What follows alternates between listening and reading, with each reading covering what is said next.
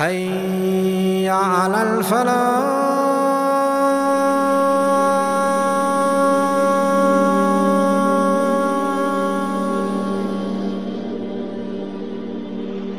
If my ummah knew, if my people knew how much virtuous, how important this month of Ramadan is, they would wish and desire that the entirety of the whole year is Ramadan.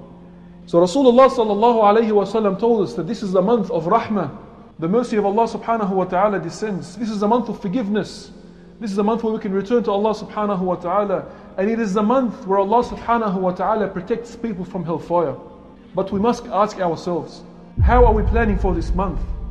How will we welcome the month of Ramadan? It's narrated that Sahaba radiallahu anhum used to prepare 6 months in advance. 6 months in advance for the month of Ramadan, because they truly understood how important this month is for the Muslim.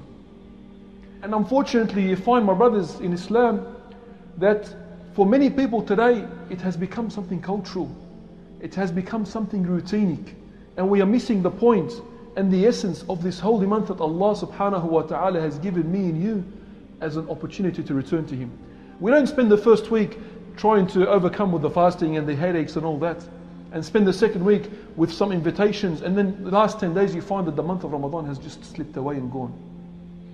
This is preparation, my brothers in Islam. We all want Allah subhanahu wa ta'ala. We all want to change. And Allah subhanahu wa ta'ala says in the Quran, He will never change the state of a nation unless they start with a change that's within themselves. The change starts with me.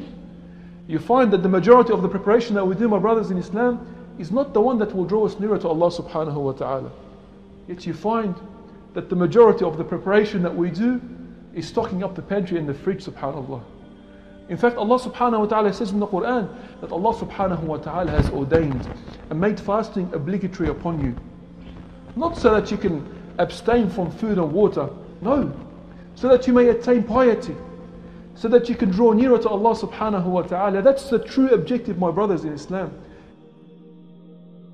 The fuqaha mentioned fasting of the eyes, fasting of the ears, fasting of the tongues, fasting of the eyes, the hands, the feet. What does it mean, the fasting of these bodily parts? To fast your eyes is to not look at anything which is disobeying to Allah subhanahu wa ta'ala. To not look at anything haram. Like a sawm al-udhun. How many Muslims in the month of Ramadan listen to music, saying that this is passing time? Or sawm al-lisani, fasting of our tongues. People backbiting, gossiping, slandering. You find cursing, reviling, swearing, spreading of rumors, backbiting. Unfortunately increases in this month of Ramadan. Because some of us don't understand the intent of Ramadan. That's why a person may only gain hunger and thirst and fatigue in this month of Ramadan, because they've not really understood the whole purpose of this month of Ramadan. وَصَوْمُ الْيَدِّ, not to touch anything haram, or to take anything haram. Sawm al-rijli, not to walk to anywhere haram. That many young Muslims begin to indulge in haram. These are all elements of fasting we need to develop, till eventually you find that the person guards their faculties. Then Allah subhanahu wa ta'ala loves that individual. Will call out to Jibreel that I love so and so, till eventually that I become the eyes by which the believer sees, the hand by which the believer touches, the leg by which the believer walks. What does this hadith mean? The person only looks at that which pleases Allah subhanahu wa ta'ala, only touches that pleases Allah subhanahu wa ta'ala, only walks to that which pleases Allah subhanahu wa ta'ala. Till eventually if the believer, if he asks me, then I'll give him. If he's to seek my protection, my refuge, I will protect him. But imagine if you were prepared and planned to meet the month of Ramadan wanting Allah subhanahu wa ta'ala's forgiveness, wanting to improve yourself as a Muslim, wanting to get closer to Allah subhanahu wa ta'ala. Ask yourself the question, how can I get the best out of this month? What are my objectives? How can I make sure that I seize the opportunity that Allah subhanahu wa ta'ala is presenting to me? SubhanAllah, you find something amazing about this month. Allah subhanahu wa ta'ala says, He says the month of Ramadan is the month that the Quran was sent down. When you look into these verses and analyze, you realize that Allah subhanahu wa ta'ala, when He first makes mention of the month of Ramadan, He associates it with the book of Allah. He makes an association with the book of Allah before He makes an association with the month of Ramadan with fasting. This has a great lesson for us, a great lesson for me and you to realize that the month of Ramadan is not just about abstaining from food. It's about connecting with the Book of Allah. And this is one of the objectives and one of the plans that we must make. If you're unable to read the Book of Allah, make a plan. Do whatever you can do to make sure that you improve in your connectivity, in your relationship with the Book of Allah subhanahu wa ta'ala. If you are able to read, it's an opportunity for you to memorize. It's an opportunity for you to read, do a complete khatam of the Quran. Connect with the Book of Allah. This is how the relationship starts, my brothers in Islam. Our Rasulullah sallallahu alayhi wa sallam tells us something amazing about the benefit of the Book of Allah and the month of Ramadan. He says, the fasting will come on the day of judgment and the Quran will come on the day of judgment. He says, Ya Allah, I prevented this person from his food and from his water. Please make me his intercession. Make me his intercession. So the Quran will come and say, Ya Allah, I have made this person, I have prevented him from sleeping at night because he stayed up reading the Book of Allah. Make me his intercession. So you have the Quran and the fasting fighting who will intercede for you on the day of judgment. So Allah subhanahu wa ta'ala will allow both of these, the Quran and the fasting, to intercede for you on the day of judgment. My brothers in Islam, start from now. If you start from now, by Allah, you will find that by the time the month of Ramadan is there, you are tasting the beauty of it. And this book of Allah subhanahu wa ta'ala, my brothers in Islam, it's a means of guidance. And we all need the guidance of Allah subhanahu wa ta'ala. That book of Allah, my brothers in Islam, is a means of therapy. And Allah subhanahu wa ta'ala is presenting us with an amazing opportunity. Rasulullah sallallahu alayhi wa sallam tells us in the hadith, whosoever fasts in the month of Ramadan, Allah subhanahu wa ta'ala will forgive his previous sins. And another version he says, whosoever stands up in prayer in the month of Ramadan, Allah subhanahu wa ta'ala will forgive his sins. From now, start practicing your nawafil salawat. Imagine praying 12 rak'at of sunnah every single day. That Rasulullah sallallahu alayhi wa sallam promised that for the person that does this, Allah subhanahu wa ta'ala will give him a palace. And we all know about the sunnah of Taraweeh, my brothers in Islam. To come in a congregation and build that relationship with the book of Allah subhanahu wa ta'ala in our salat. And unfortunately, you find many people today, they seek out the shortest possible opportunity to pray Taraweeh.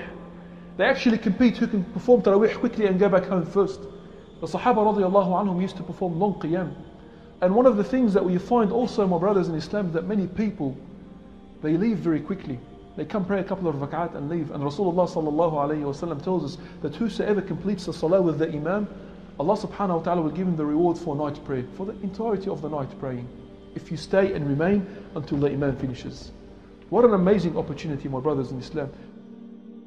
My brothers in Islam, the month of Ramadan is the month of dua.